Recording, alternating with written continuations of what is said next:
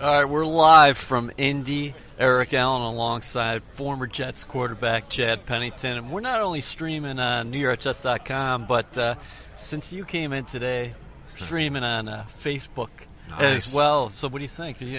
Antonio Brown might have to watch his back. Yeah, I mean, Chad Pennington on Facebook, I mean, that's quite a rare occurrence, so I consider myself lucky. People have been asking me about your Twitter account. Speaking of social media platforms, why have you not been active on Twitter? Yes, EA. I am a dinosaur when it comes to social media platforms. I struggle with returning your text, much less trying to be active on social media, but I am trying. All right, so why don't you tell everybody what you're doing here this week in Indy at the 2017 NFL Combine? NFL Legends community is such a great community, and the league has done a great job of reconnecting with its former players and involving them in the process of everything going on throughout the calendar year. And so one of the initiatives this week with the Combine is bringing in former players and being mentors to our prospects and walking around with a group of quarterbacks or a group of running backs and sharing your experiences with those guys. Just try to make their transition into the Combine and their experience here in the Combine a little bit smoother, try to answer some questions that they may have. So CP, the quarterbacks are actually going to the bench later today. Yes, probably will not be very eventful at all. Did you bench when you came to the Combine? I did not bench, but Why not? I did everything else. You know what? It's a great question. I don't remember. I just remember my focus being solely on running and moving, and that was the biggest question on me coming into the Combine, going into the draft, and so my whole attention was based upon how I ran and how I moved in those drills. All right, we got an action-packed show today for you. Chad Pennington here at the Convention Center at 12:15. Lead Bleacher Report draft writer Matt Miller will be on set. Then Mike Westhoff, former Jets special teams coordinator, is going to come on board at about 12:30. We might have a special guest after that, but you're batting leadoff. I'm not going to bury the lead here. Okay. Brandon Marshall went to Yes. Instagram last night and thanked people from the Jets organization, and a number of people have covered the team, saying that he's going to be released by the Jets. Now, with that all being said, what was your reaction not only to Brandon's release, but what's happened with this franchise over the past week? Because we knew they were over the cap before free agency began. There had to be some moves. Mike Maccagnan wants to build through the draft. He's released. Now, Brandon Marshall, Nick Folk, Nick Mangold, Breno Giacomini, and, of course, Darrelle Revis. Well, from a personal perspective, I was surprised because talking with Brandon, I know that he enjoyed the New York metropolitan area, loved the culture in the area, everything about the area, especially post-career. He really enjoyed that aspect of it for he and his family. And so I was surprised from that aspect. When you look at it from a business standpoint, both from the Jets standpoint as well as Brandon's standpoint, it probably was something that could have happened and is okay that it is happening. 11 years, but you tasted the playoffs before. How much do you think that's been gnawing at him, that after 11 seasons, this guy's an all-time great receiver, that he has not been to the postseason? I think that is weighing on his mind, EA. I think that for him, knowing he is an emotional human being, he is one that deeply cares about his career and how people view it. And I think that that's a missing link in his career, to be able to say that to be such an accomplished receiver and not have a sniff at the postseason is probably something that he wants to try to get accomplished before his career is over. No, his numbers weren't where you'd expect from a Brandon Marshall last year, but the Jets struggled in a number of phases of the game. We know that, and they started 3 different quarterbacks. I was asked about this earlier today when I made a radio appearance in Seattle, and somebody asked me, hey, listen, do you think Brandon Marshall's got a lot of good football left in him? And I said he certainly does. Yes. I really do. I believe that, too. I think that there's going to be a team that sees his value and what he can bring to the team, his physicality, his strong hands, his ability to make plays in the red zone. There's no question that he still has that talent. He just has to find that right place. What about Darrelle Revis and Nick Mangold, 2 guys who were teammates of yours? And Revis, one of the greatest cornerbacks ever to play, I think. Definitely one of the greatest cornerbacks I've seen in person, best I've ever seen at his apex. And then Mangold, was a special player because not only was he a physical talent, I think he was so cerebral. Oh, well, there's no question. Nick was, for a rookie center to be able to come in like Nick Mangold and be able to operate the way he did as a rookie when we played together in 2006, and to see that consistent production for the next 11 years is remarkable. Revis and his production speaks for itself. I think sometimes as fans and analysts we get used to how we think they should play and how they are playing, and then we forget that age does take a toll and they have to reinvent themselves and reinvent their game, and they can still be productive. And with our teams in this league being so young, it's so important to have good solid veteran leadership and veterans that can set the example. So I think that Mangold and Revis, if they want to, and once they take care of Mangold's got to take care of his health, Revis has to take care of his off the field situations, and if they want to be able to continue to be productive pros, they certainly can. Definite youth movement going on for the New York Jets, Chad. Marshall is going to turn 33 next month. Darrelle Revis will be 32 in July. Nick Folk is 32. Nick Mangold is 33. And Breno Giacomini is 31. So those are a number of veterans. Yeah. And right now, when you look ahead to the draft, the Jets have 4 picks in the first 3 rounds, including the number 6 overall selection.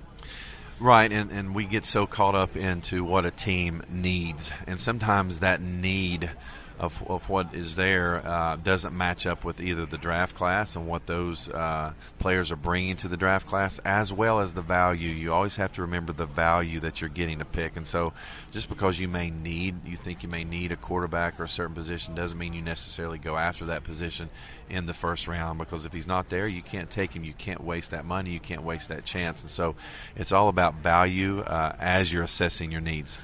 Jets have a new offensive coordinator, John Morton, and a new quarterback coach in Jeremy Bates. But he's not really new for those who follow the team. He was here in 2005. One of the quarterbacks on the Jets in 2005 was Chad Pennington. Yes. What can you tell us about Jeremy Bates? Because your history with him goes back a long way. Well, it does. And first I will say his work ethic as a coach and having the desire to help his players in his room as quarterbacks get better is unparalleled. I think that's the number one thing that Coach Bates has going for him, is that he has an ultimate desire to make his guys better. He also has a passion for this game. He loves the game of football. He's a gym rat, so to speak, when it comes to studying the game. He grew up in a football family, and so he gets it. And I think he will bring great value to the quarterback room, especially to the young quarterbacks at the Jets. So what do you think about the Jets quarterback room right now? Ryan Fitzpatrick and Geno Smith, they are free agents. Geno Smith said the other day, he was interviewed on NFL Network, he said he's keeping all his options open. Bryce Petty, coming off off-season surgery, fortunately to his non-throwing shoulder, the left shoulder, and Christian Hackenberg did not play his first season, but he'll get a reset here in the offseason because the Jets do have the new offensive coordinator, the new system, and the new quarterbacks coach. Well, the Jets offense, they are pushing the reset button. In all phases, you're pushing the reset button with system. You're pushing the reset button with quarterback play, terminology, everything. You are completely starting from scratch. And so everyone will be on high alert to learn and absorb as much as they can from every position on offense. But certainly the questions linger around the quarterback position. It's obviously young. It's obviously inexperienced. Doesn't mean that these guys can't make the type of improvement and growth to be productive, but I do think that the Jets will have to infuse some type of veteran presence in that room just for the sake of stability. No surprise, Todd Bowles was asked about this yesterday during his news briefing here in Indy. He said that, yeah, we're looking at a couple guys in free agency. We'll have to see how that all plays out. With that being said, there's been a lot of talk about guys on other people's roster, and I really don't want to get into that because they're on other folks' rosters right now, and we know who they are, the Tony Romos of the world, the Jay Cutlers, and the list goes on and on. But Mike Lennon's expected to be a free agent, and a couple other guys out there. What do you see when you look at free agency as far as veterans are concerned? Well, I think first of all you have to look at any type of body of work that you may be able to get a hold of and see what they've been able to do preseason, regular season, if they've got the opportunity. You also have to go back to your draft grades and look at your draft grades and how you evaluated them as college athletes as well, and see where they were on your draft boards, what you thought of them in the evaluation process. And then you have to look at who's going to fit what we do on offense and what we want to do on offense. And so sometimes it may not be the fit that everybody thinks of the person coming to the organization. Maybe something that's strictly a fit only for the Jets. So a lot of variables right now and really a lot of unknowns. A huge decision to be made by one of the Jets' AFC East rivals, the Buffalo Bills. They'll have to decide whether they're going to pick up the option on Tyrod Taylor, because if not, Tyrod Taylor could be an unrestricted free agent. Sure, and a lot of people feel that the Bills, will retain Tyrod Taylor. Yeah. It's what we forget sometimes is that there's not a quarterback tree that you can just go out there and pick off of and find that next guy. It's very limited, and it's very fragile when you're talking about the quarterback world, and so that could be an option. If it is, I think Tyrod would certainly be someone that the Jets will be really interested in. He's proven he's tough. He comes from a northeastern climate. They've played against him. They know what he's about, so there's some familiarity there. What do you know about this group that you're working with this week? A lot of people are going to rush to the podiums today because Mitch Trubisky from Sure. North Carolina, who started 13 games for the Tar Heels, he's going to be talking, as is Deshaun Watson, who had a tremendous collegiate career at Clemson and led the Tigers to a national championship victory over Alabama. And then, of course, Deshaun Kaiser, who played well at Notre Dame at times, had a tremendous talent, played under Brian Kelly. And then there's a kid from Texas Tech who's getting a lot of buzz lately around here, and that's Patrick Mahomes. Yes. What do you know about this class?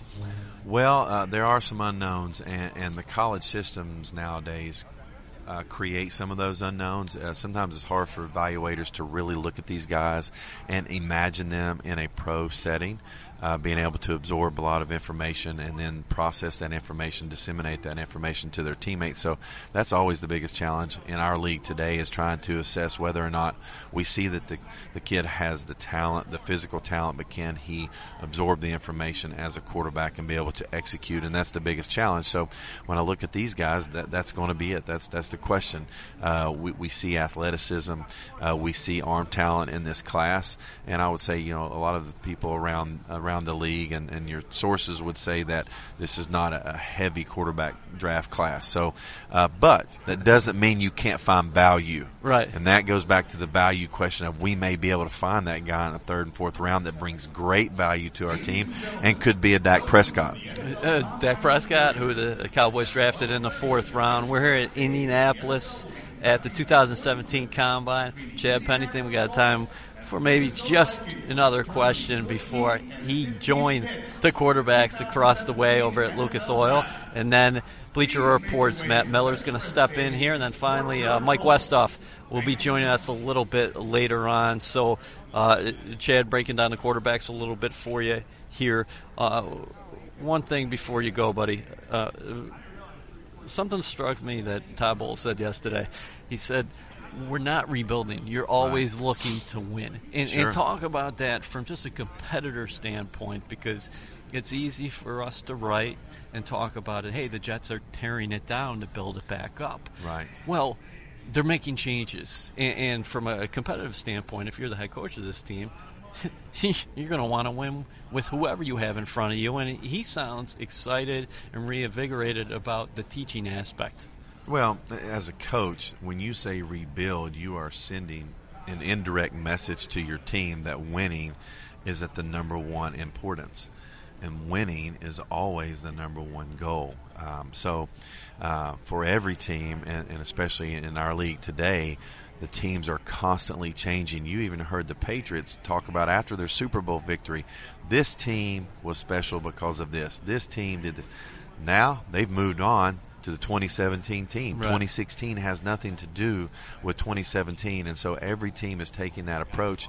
And whether we believe on the outside that they are rebuilding, I think you make a great point. It's about making necessary changes, having to reload, tweak, move some players in, move some players out. It's the nature of the business. But to send a message to your team that you're rebuilding, that sends a message that winning's not important, and Coach Bowles doesn't want to do that. That's right. Exciting time for everybody. Free agency starts next week. We're going to let you get over with the quarterbacks now, Chad. Great seeing you here in Indy. You too. And we're going to bring in Matt Miller here in just a moment as Chad exits stage right and heads over to Lucas Oil. Chad Pennington, Matt Miller coming on board now, and then Mike Westhoff, former Jets special teams coordinator, will be in the house around 12:30 or so. I might have a special guest for you at home before we close today, but here is Matt Miller. This is your time of year, buddy. How you hanging in? You got to follow at NFL Draft Scout on Twitter because you're going to get some information. You're going to get a couple laughs. And what we've been finding out about Matt lately is that he finds out a lot of information late at night. Yes, yeah, a lot of late nights, especially here. Yeah. If you go to bed before 3 or 4 in the morning here, you're not doing your job right. So yeah, you're right. The Twitter account is like equal parts NFL drafts, beer recommendations, and poking fun at the people that follow me. So it's follow it, at your own risk. What is the buzz here early on over the first couple days here in Indy? Well, I think, right now because it's so offensive line heavy, there hasn't been like that big overwhelming story. I think the good thing was all the quarterbacks came in over 6'2", so like there was a big sigh of relief there that no one was, under that 6'2" threshold. Leonard Fournette coming in at 240 pounds definitely turned some heads, and he's going to run today. He told me Tuesday when I was coming in, we talked, and he said he's going to run 4.42, 4.44. If he does that at 240, that will be the story of the week for sure, because to be that big and that fast is pretty rare. For lack of a better term, I think you love Leonard Fournette. He's your number 2 overall prospect. Yeah, got a little man crush going on Leonard Fournette. Yeah, I just think players like that, like football, at some point we overcomplicate everything, and it just kind of comes down to like who's the biggest, strongest, fastest guy out there. And so my top 2 players this year are freaks, Myles Garrett and Leonard Fournette, and I'll bet all day on those athletic traits and the skill set that we've seen from those guys over the last 3 years. So if Fournette runs a 4.4, then in late April, where do you think he'll go? He might go number 2 to San Francisco. You do? You do think so? We'll see. What John Lynch's draft philosophy is, but if he goes to that true best player available, which you guys know all about in New York, then I think Fournette has to be in the conversation just because of what he does bring to the table. And maybe Reuben Foster would be someone you would look at there as well, but I don't know anyone who values the quarterbacks that early in this draft. Now, that doesn't mean they won't go early because that happens all the time. Right. But if you're just saying we're going to draft the best player on the board, Leonard Fournette could go as early as 2. He could go 4 to Jacksonville. He could go 6 to a certain team that you know a little bit about. So he's going to be a very early pick. How do you separate him and Dalvin Cook, the explosive back from Florida State? Yeah, I love Dalvin Cook's 3-down ability, but I think when you have 2 electric players like that, you start to look at things like the combine to separate them. They're going to be very similar in terms of 40 speed, and Fournette weighs 30 pounds more. So that's a good way to separate them. Dalvin's obviously a better pass catcher from what we saw in college. We're going to see Fournette catch the ball here in the running back drill. So you start to use events like this to separate them. I think with Dalvin, there are some concerns off the field. There's some injury concerns as well with the shoulders, the hamstring. He's had some fumbling issues. So people will think, oh, you're beating up on Dalvin Cook. But no, I'm looking for traits that separate one player from the other.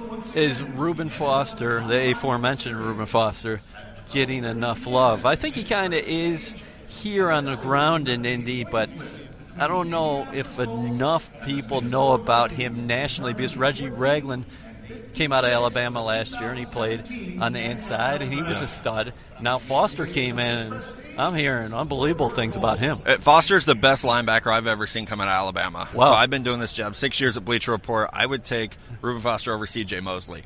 He is a special player. Last year we talked up Jalen Smith and Miles Jack so much, and even Darren Lee was a guy that got talked up a lot. Reuben Foster is in that same tier, especially once the injuries happen to Smith and Jack. So he is a special player. I know he came in a little light here. Everyone sheds weight here to run How fast. much was he? He was 229. Okay. So I'm not, Navarro Bowman's about 240 at 6 feet tall. So I'm confident Reuben Foster could get up to 240. It's not going to be a problem. And if you've watched him over the last 2 years, he's a heat-seeking missile when he goes to find the ball. So special player, great traits too. Everyone you talk to says, this kid, he's wired right. He's going to be a leader from day one. He loves football. You're not going to ever have to worry about him being dialed in. He could be an interesting guy who still could be on the board at number 6, huh? Oh, absolutely. Gosh, talk about changing your defense like right off the bat. And, I've talked a lot about corner being a big need for the Jets, maybe going there early, maybe going safety depending on what happens at free agency. But Reuben Foster, if he's there, I don't think that would be a crazy fit at all, because you had David Harris getting older, and we see a team that, especially with the cuts as of late, you're getting very young and you're getting very athletic. Reuben Foster absolutely fits that mold. If you could have Reuben Foster, Darren Lee, and Jenkins at linebacker, that's a pretty damn good trio right there. And they're going to have to grow up a little bit together, but gosh, they'd be exciting. You mentioned cornerbacks. You like kid out of Florida, Quincy Wilson, and Marshawn Lattimore is up there from Ohio State. We know that. Sidney Jones from Washington, and Travarius White as well. Tell me how many first-round talents you think are out there right now. 6, 7, Yeah? 8. I had 10 in my top 60 when I checked this morning. So the corner class is absolutely loaded, which is great news because there are, I think, elite talents. And Quincy Wilson he's going to be 6'1", 215, so he's great for a press scheme. Yeah. So you look at like what Seattle's defense is now spread across the league. He's a great fit for that scheme because of his size and his power. Marshawn Lattimore, while not a small guy, is a little bit faster. They both have great ball skills. I think they would both be in the conversation for me if I'm there at pick number 6. If Mac wants to give me a call, like both those guys would be on the board for me because of the need of the position. Now, because of the depth, you could say we want to get a package of players. So at 6, maybe we go, let's Reuben Foster at 6. Well, then when you come back in round 2, could you get a Tre'Davious White or Marlon Humphrey or Tease Tabor, because there are so many good corners. Right. It's only 32 first-round picks, so somebody is going to fall to that top of the second round. Yeah, it'd be interesting if the Jets go out and get a cornerback in free agency. Yeah. Maybe because now with all these releases, I got some cap room. Got a little bit of money now to use, yeah. Right. So you look at like guys like Stephon Gilmore's out there, AJ Boy's out there. Like there's some really good young corners, and trying to stay young and athletic while not breaking the bank is a great team building philosophy. So if that's the direction they go, those are players who can, they're not going to get that $16 million a year that Tremaine Johnson just got, but they're good players who could be impacts. What about the safety position? Because we keep on hearing about 2 names. Jamal Adams. I heard somebody talk about today that they got him atop their entire draft board. Yeah. And then Malik Hooker at Ohio State. Jamal Adams is one of the cleanest prospects I can remember seeing, just because he's a great player on the field. He's a leader. Everyone loves him off the field. Like we were talking about with Reuben Foster, you're never going to have to worry about if this kid wants to come practice or not, because he lives and dies with ball. So that's great. Malik Hooker, kind of a one-year wonder, but my goodness, his range and ability to find the ball is special. And he has 7 interceptions this year. He just flies all over the field. So it's crazy. I never thought I would ever compare guys to Eric Berry or Earl Thomas, but that's who they remind me of. Because and Jamal has coverage skills. He could play free safety. I've seen him play corner at times.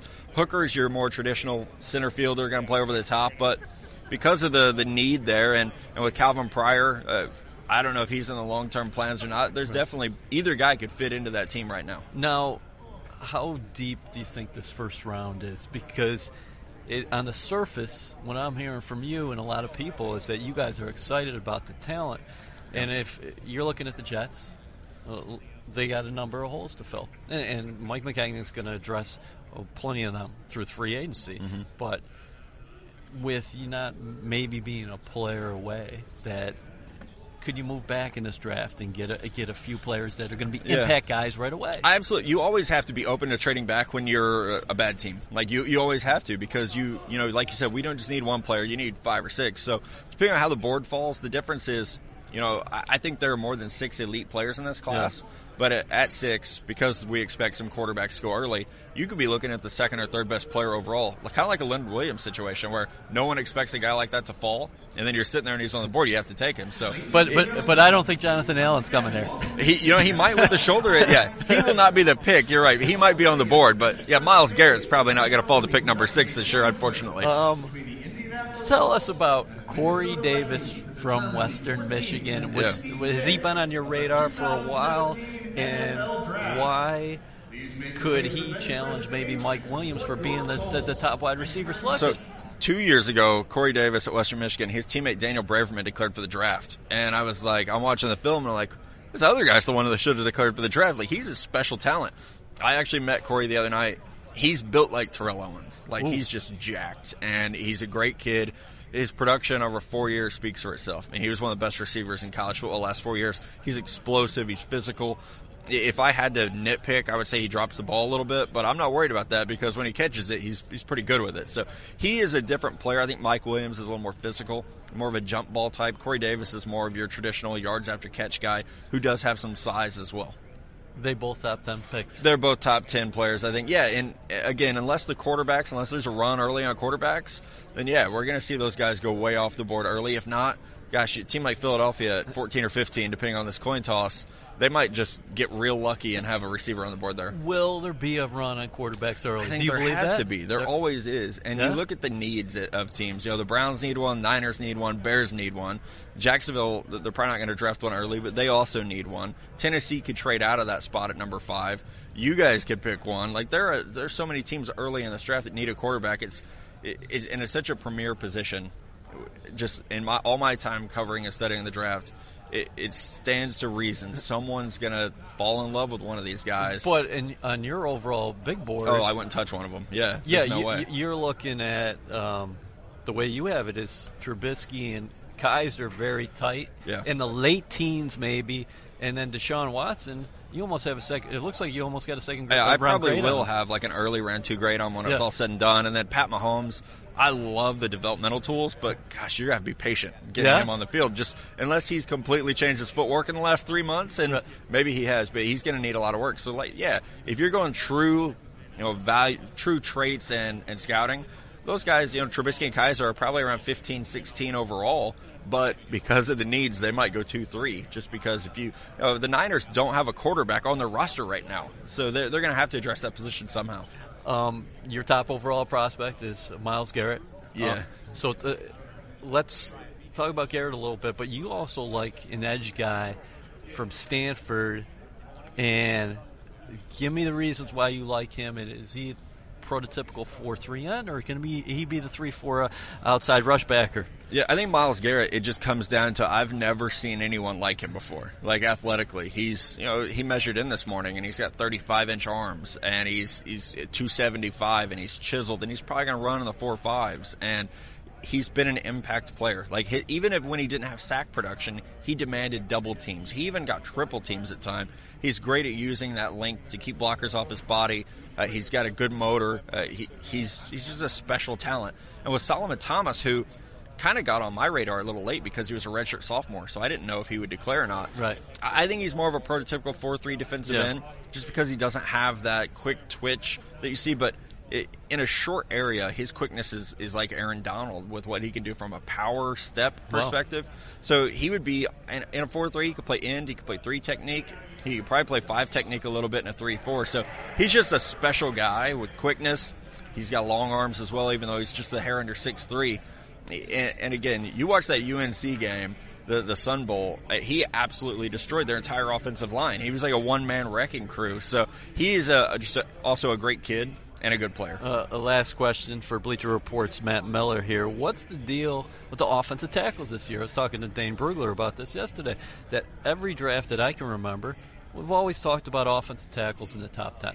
Now a month and a half out or 2 months out, doesn't look like anybody's going to be going early. No, yeah, Dane's absolutely right. Garrett Bowles has had a good workout so far this morning. That might push him to be a top 15 pick, just because historically someone always goes in the top 15. But this is not the year to need an elite left tackle, which can be unfortunate for a team that needs some offensive line help. But I think some of it is the development of these guys in college. They're just not asked to do a lot of things pro style. And, you look at the 2 top tackles this year, Garrett Bowles and Ryan Ramczyk, they were both one-year starters at Division I schools. So you're really buying into the athletic upside of these players and not so much what they actually did on the field.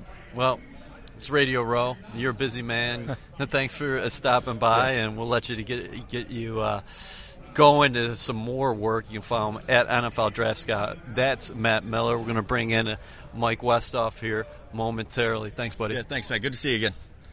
All right, so you've heard from Chad Pennington here in Indy, as well as Bleacher Report head NFL draft writer Matt Miller. We're bringing in Coach Mike Westhoff right now, who's an analyst on SNY, a long-time special teams coordinator for the Jets, of course. Coach, thanks so much for joining us.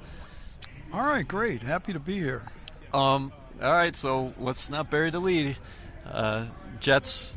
Yeah. Reportedly moving on from Brandon Marshall. Right. Your reaction when you found out about it? Interesting, because I've always liked to know exactly why, and I heard reported that he brought it up that he mentioned that he wanted to finish his career with a contender or with a playoff-bound team or whatever. He's never been in a playoff game, I don't believe, as a football player, and I can understand that. I'm always a little disappointed, to be honest, because I'm still a fan. I'm a Jet fan. I will always be, and I guess I want the guy that always wants to get us into those playoffs. And if for some reason he thinks his talents are better elsewhere, then they probably are. Frankly, to be honest, I was very disappointed in his play last year, because I think he's a heck of a football player. I thought 2 years ago, I not only liked what he did, I liked the way he handled it off the field. I was very impressed. I don't think I was as equally unimpressed last year, but I was close to it. I was just disappointed.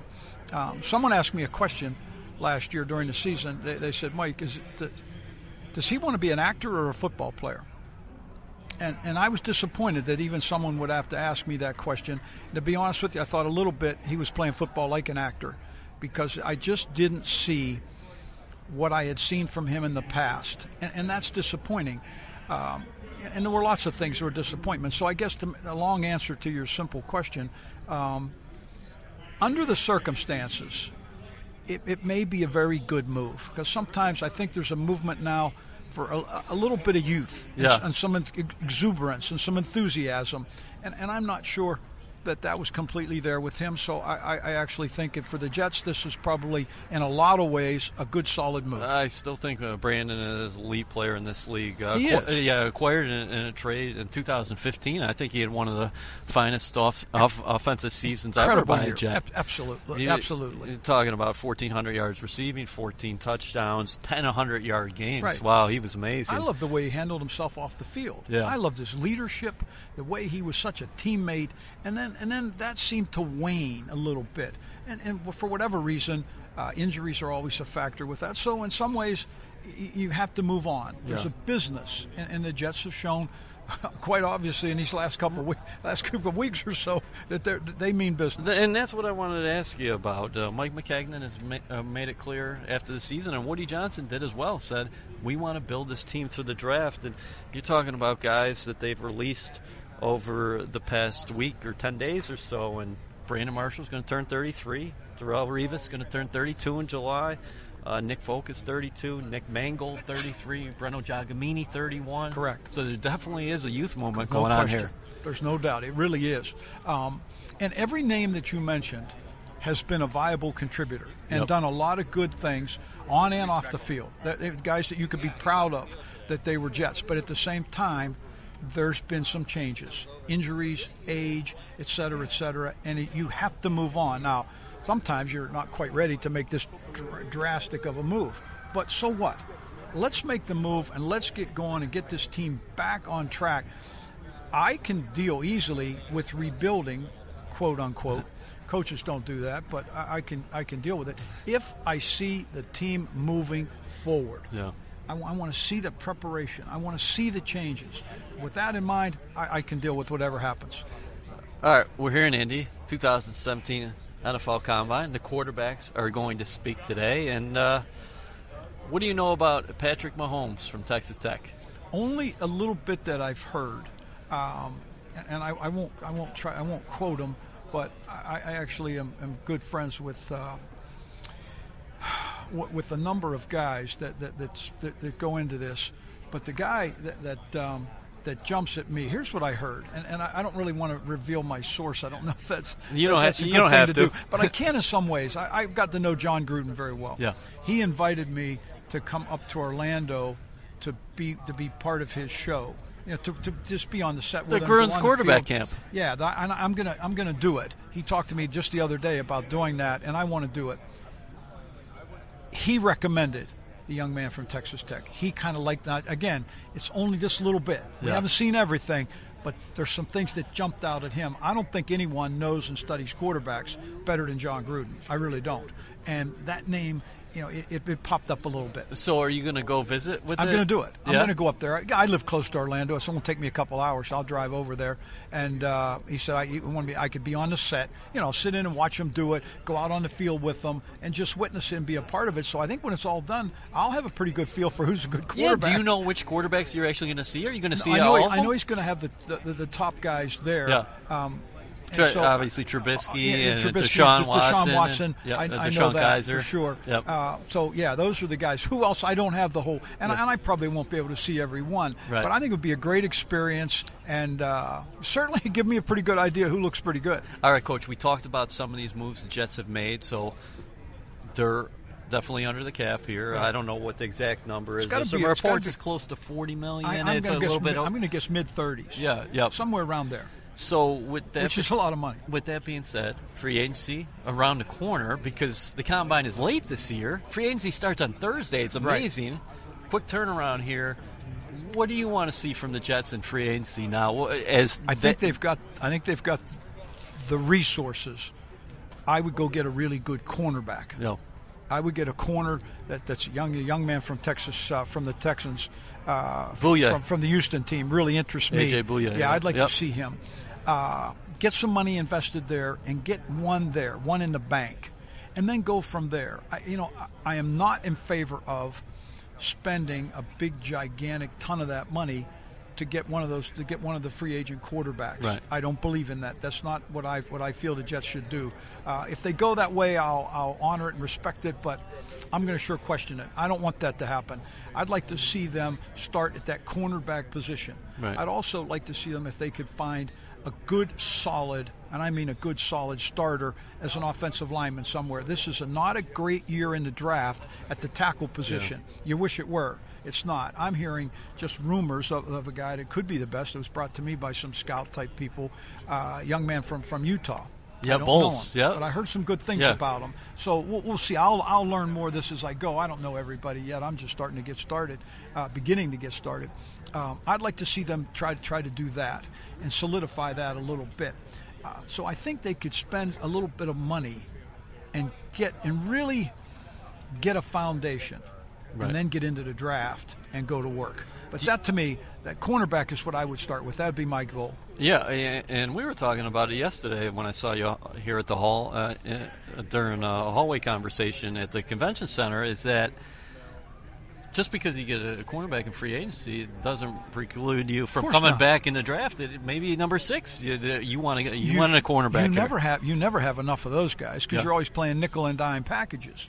You're always playing so many of your sub packages, and you have to have them.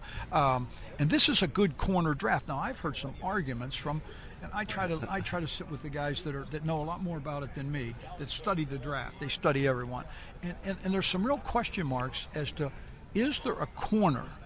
Lots of good ones, but is there one worthy of the 6th pick? Yeah. And right now, people that I've talked to don't feel so. They're a little nervous. Yeah. The young man from Ohio State, Marshawn Lattimore. That he's not a jam guy, doesn't do that very well. Great athletic skills. He's got a history of injury. Yep. And that scares me a little bit. He's had a hamstring thing. He's already had a hamstring surgery. I don't want D. Milner, with a guy that's got a history of injury. Right. That scares me. I love the young man from Florida. He's a guy that I personally know a little bit about. But yet I heard he's not quite ready for that pick. That's all interesting how they grade it. Right. I don't know enough right now because I'm not the one that's sitting down and grading all the films and putting numbers on these guys. But that makes it interesting. But it is a loaded group, and you're going to get a good football player there. To get 2, I'm in favor. Now, we were talking about the offensive line before for the Jets. Ryan Clady's going to be a free agent. Right. The Jets released a 7-time Pro Bowler Nick Mangold at the center position. Breno Giacomini started 37 games for this team over the past 3 seasons at right tackle. Coach, you are doing radio and also SNY, so you're watching the Jets each and every week throughout the year. Always. Do you like what you saw from Wes Johnson at the center position? I did. Do you think he can be the guy? I think he's got a heck of a chance. To tell you the truth, I was surprised because I didn't know him that well. I was worried about a disaster.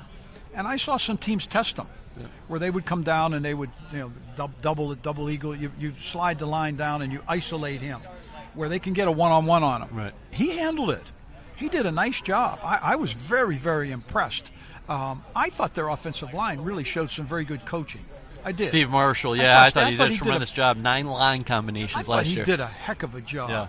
And with some of the hands that he was dealt, to me, one of the ways I always judge a coach and judge myself was, okay, what do you do with what you have? Because you always don't have everything. Well, how are you going to figure it out? And I think he did a heck of a job with that. So Johnson impresses me. How about Brandon Shell at the right tackle position? He started down the stretch. He did a better job than when I first saw him in training camp. I thought he was very awkward. Yeah. He had a real tendency to lean forward. He didn't have the good balance. He improved. He improved his technique. Now, I haven't studied him enough to really say this guy's a bona fide guy.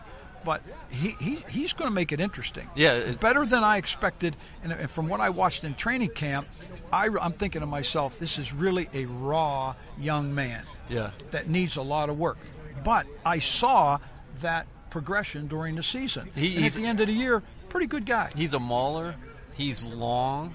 That's what you like. And Todd Bowles said it when he met with the media that he will have an opportunity to start at that right tackle spot. Left tackle, we'll see what happens there. I wonder once free agency commences, do you kick the tires again with Clady? I don't know. It's so hard to pick up a free agent, left tackle, because nobody, they're just not giving them away. It's like, losing an arm or something. That sounds good, but forget it. Nobody wants to do that.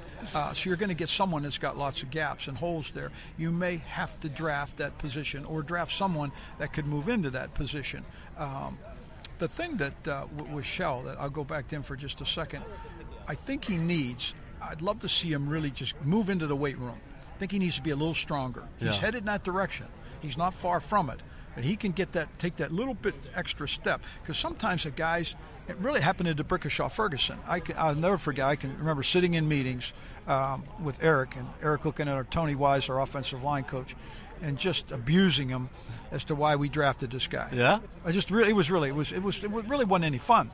What are we doing with this guy? You criticized him up and down. Why did you telling me this? We took him in the first round, and I used to sort of defend Tony. Eric had a thing. Eric didn't argue with me. He left me alone. We got along pretty well, actually, which was a good thing for him.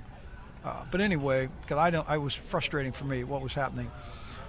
But when D'Brickashaw Ferguson came out of Virginia, he looked more like a big-time basketball player than he did it. Power forward. Remember, he only weighed like 286, 285. Yeah.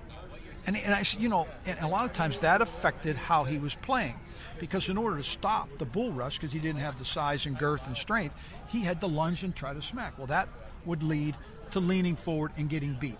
So he didn't have the body to properly execute the technique. He didn't have that. Right. But once he grew into it, and I used to go in the weight room and I would watch, and I'd be, I said, who's doing that? And the guy said, that's Brick's coming in. Yeah. And I watched him step by step by step get bigger and stronger, and all of a sudden, this is a guy that played a gazillion games. What a run with him and Nick Mangold. Number 4 overall, D'Brickashaw Ferguson from Virginia, and then number 29 overall. He played a million games at Pro Bowl level.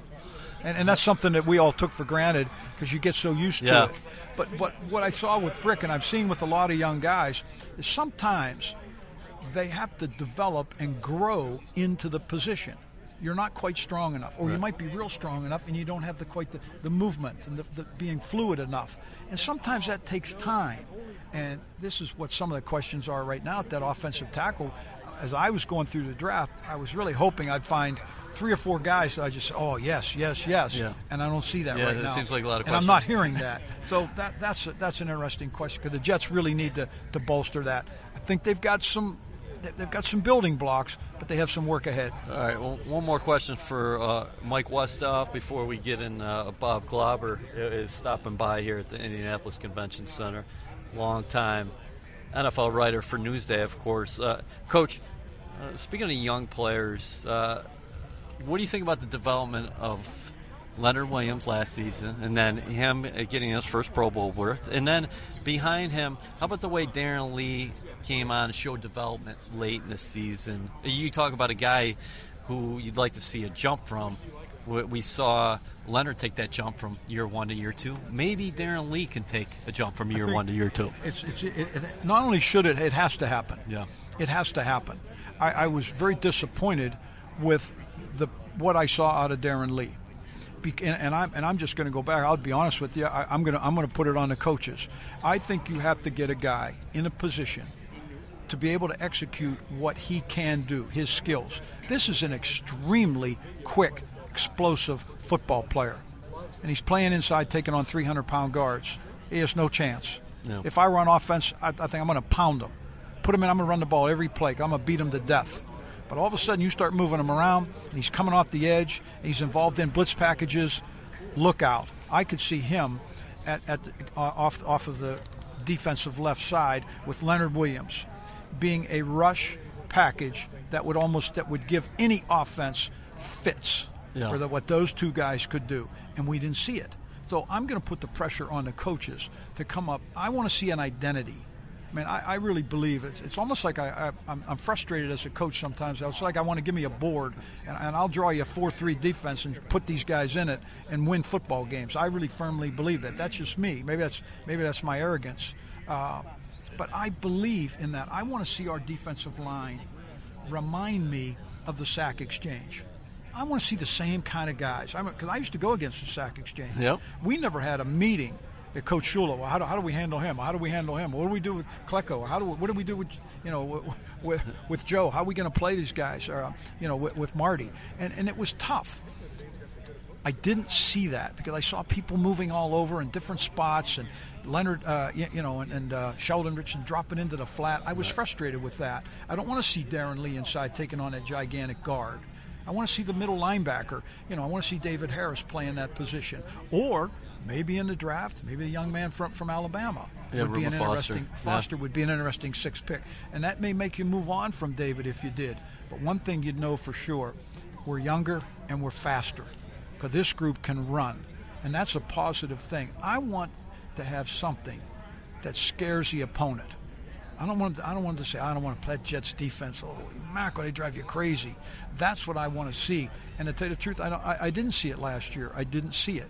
I think it can happen, and that's what I'm hoping to find. Because if Darren Lee takes the kind of progression and moves like Leonard did, look out.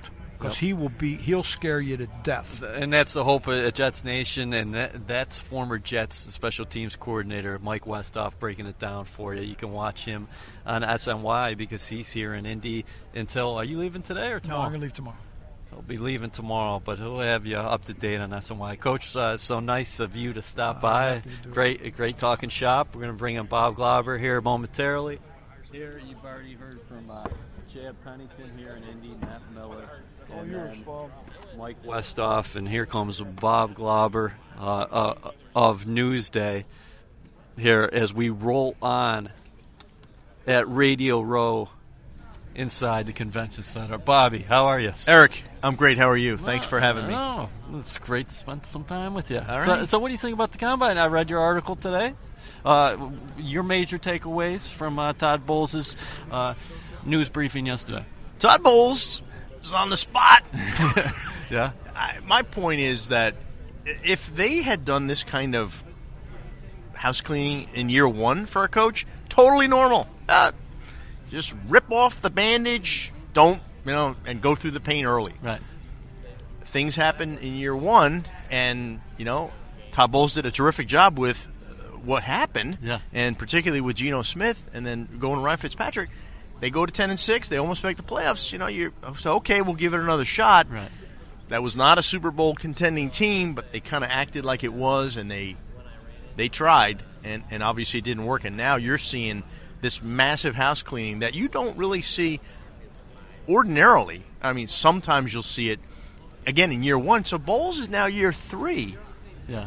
He was on the hot seat last year. It's a very tough spot. I hope they get the quarterback position right. I think that's going to be the key in really everything. If they can get Mike Glennon, if Geno comes back and lights it up, if something happens where it goes better at the quarterback position, then I think you can at least be optimistic. All right, it's official now. The team has stated that Brandon Marshall indeed has been released. I know a colleague of yours, Kim Martin, was first to the story last night. Yes, she was. At Newsday, so congrats to Kim on that. Brandon took to Instagram last night and had a nice farewell.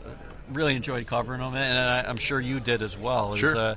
Brandon, a tremendous guy with the media, totally understood this side of the business since he's been taking part in it over at Inside the NFL, and he's got a future in that. But I think he's got a lot of good football left in him. Were you surprised at all by anything that has transpired by these releases, including the aforementioned Marshall last night? Yeah, I am a little bit surprised at how sweeping it was, because I thought there was a chance that some of these guys would take pay cuts or would be offered pay cuts. But I just think the decision was made, obviously, that no, we're going. We're just going. Yeah. Okay, we are going for the rebuild. Now, that's a pretty bold move. It is a bold move, and it carries risk. Is it a bolder move because it is New York? Because this is the market that you know so well. Yeah. You've been covered for decades. Yeah. Decades.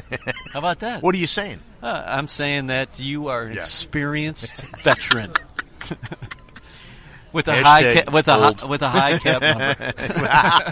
No. The cap number is very reasonable. No, but what they're doing right now, you just said, hey, listen, this is not an easy thing. It's not easy. New York does play into it, because with a young team, you have to believe that it's going to be a struggle record-wise. If you're, 2-6 after 8 games, you're saying, oh, is this going to work? So, football is not an instantaneous type sport. You just don't catch lightning in a bottle. You can't. It's not free agency in baseball where you can get better. You sign guys and you plug them in. You get 2 pitchers. You get a first baseman who can hit home runs. You're going to be better the next year. It takes time in football, and this is going to take time. And that's why I think that quarterback position is going to be so important in setting the tone for all this thing. All right. Hey, listen, you're not only live on NewYorkJets.com, but you're also live in front of thousands on our Facebook page. How do you think about that? Hello. All right. So, listen, you said they got to get the quarterback position figured out. Yes. But, Bob, when you look at the free agent crop, and we're here in Indy, the prospects are going to be talking today. A lot of different views on how good this class is. Mm-hmm. That's easier said than done, right? Much easier said than done. And, I think this is a particular draft where those quarterbacks are going to go high. Quarterbacks always go high. They are always pushed higher by need. It's just the way it is. You can get into a situation where you have the year Christian Ponder came out, there were a bunch of quarterbacks who went that year who... We lost the light here, but we're still going. Okay, we'll go in the dark. Yeah. And you can overdraft. It's very easy to overdraft. And I think you will see some quarterbacks this year who will end up being overdrafted because they're just not projected as the big-time guys. Deshaun Watson, I don't know. Is he a top 10 pick? In other draft years, probably not. If you get a Mariota and Winston year, he is not.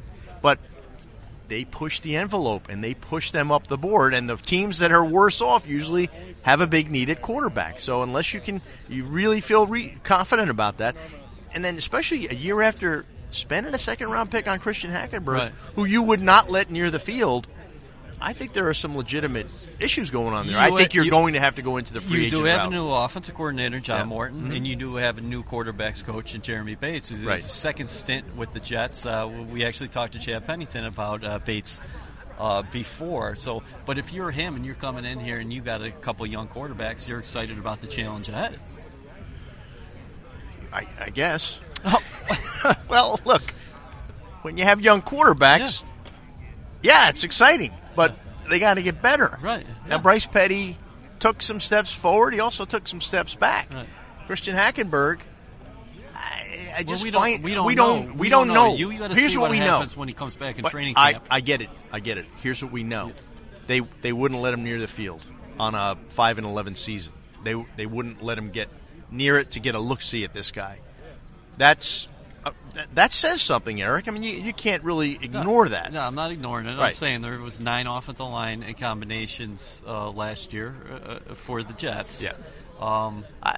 Okay, but still, you theoretically want to get a look at your second-round quarterback at some point in a season that is done. But I will say this, too. You have to admit this, that even when they drafted him, McCagnon's the guy who said, in a perfect world, you never play a rookie quarterback. Okay. He did say that. Well, but in today's NFL... Yeah, I know. You're going to give this to Dak Prescott. Okay. Yeah. So, but when you look at the free agent crop, you like Glennon, you would put him on top of anybody out there who's going to approach the market next week. Yes, I would. I think Mike Glennon is the guy that, look, he's not a savior. He's not a be-all, end-all. You're not going to be able to trade for Garoppolo. I don't know what's going to – I think they're going to just go to the highest bidder there. They either trade to Chicago or Cleveland or keep him. But Garoppolo is not in play to me for the Jets. Glennon, I think, is a guy that he was on their radar during the draft. And, there was some interest there. But I think he is the guy that has the experience, even as a backup. And he had a couple of starts, for injury a couple of years ago. But I think he is the guy who projects as the best free agent quarterback. And I know other teams were interested in him and have been interested in him if their own quarterback situations didn't work out. So I like Glennon. And I don't dismiss Geno coming back. Yeah. Listen, he said the other day that all options are on the table. Geno has been through a lot, some by his own doing. But I just, as much as you, as a fan who is frustrated, would want to say, no, get him out of here. I think you have to leave open that possibility, and you have to leave open the possibility that the guy's going to get better and improve and be functional. All right, so if I'm going to Newsday either tomorrow morning or Sunday, and I can definitely do that online as well. Sure. You're probably writing quarterbacks. Do you know your focus yet? Are you going to listen in to Trubisky, Watson, Kaiser, Mahomes, and kind of get a feel before your angle, or what are we doing here? Well, you don't write about the game before it's played. Sure, you got to listen and see how they carry themselves. I think all those guys are going to be fairly polished for this exercise in media relations. What it is, But again, I think you're looking at number 6, a year after drafting a quarterback with the second round. Do you go that high with one of these guys, or do you kind of wait, gamble, maybe even trade down, get some more picks, and then take one who is available? I'll tell you later what, on. This is something I'm convinced of after being here a couple days and being down in Mobile, Alabama at the Senior Bowl, is that there are a lot of impact players on both sides of the ball here early in this draft. And this draft has a lot of depth, but I think if you stay at 6 and you don't take a quarterback, you're going to be getting a guy who's going to be a player immediately. There are players in this draft. The strength of this draft lines up with the Jets' needs, and that's at cornerback and that's at edge rusher. So there are 2 needs right there. Now, depends on what Mike Maccagnan and Todd Bowles feel about these quarterbacks. You're going to have an opportunity to draft one of them. Maybe the best-case scenario is those quarterbacks get overdrafted so high they go 1, 2, maybe even 5 or 3 with the Bears. I mean, there could be this early run on the quarterbacks. It's almost the best-case scenario. You just don't have that choice. But all things being equal, I think they will not go quarterback at 6. But obviously keeping all options open.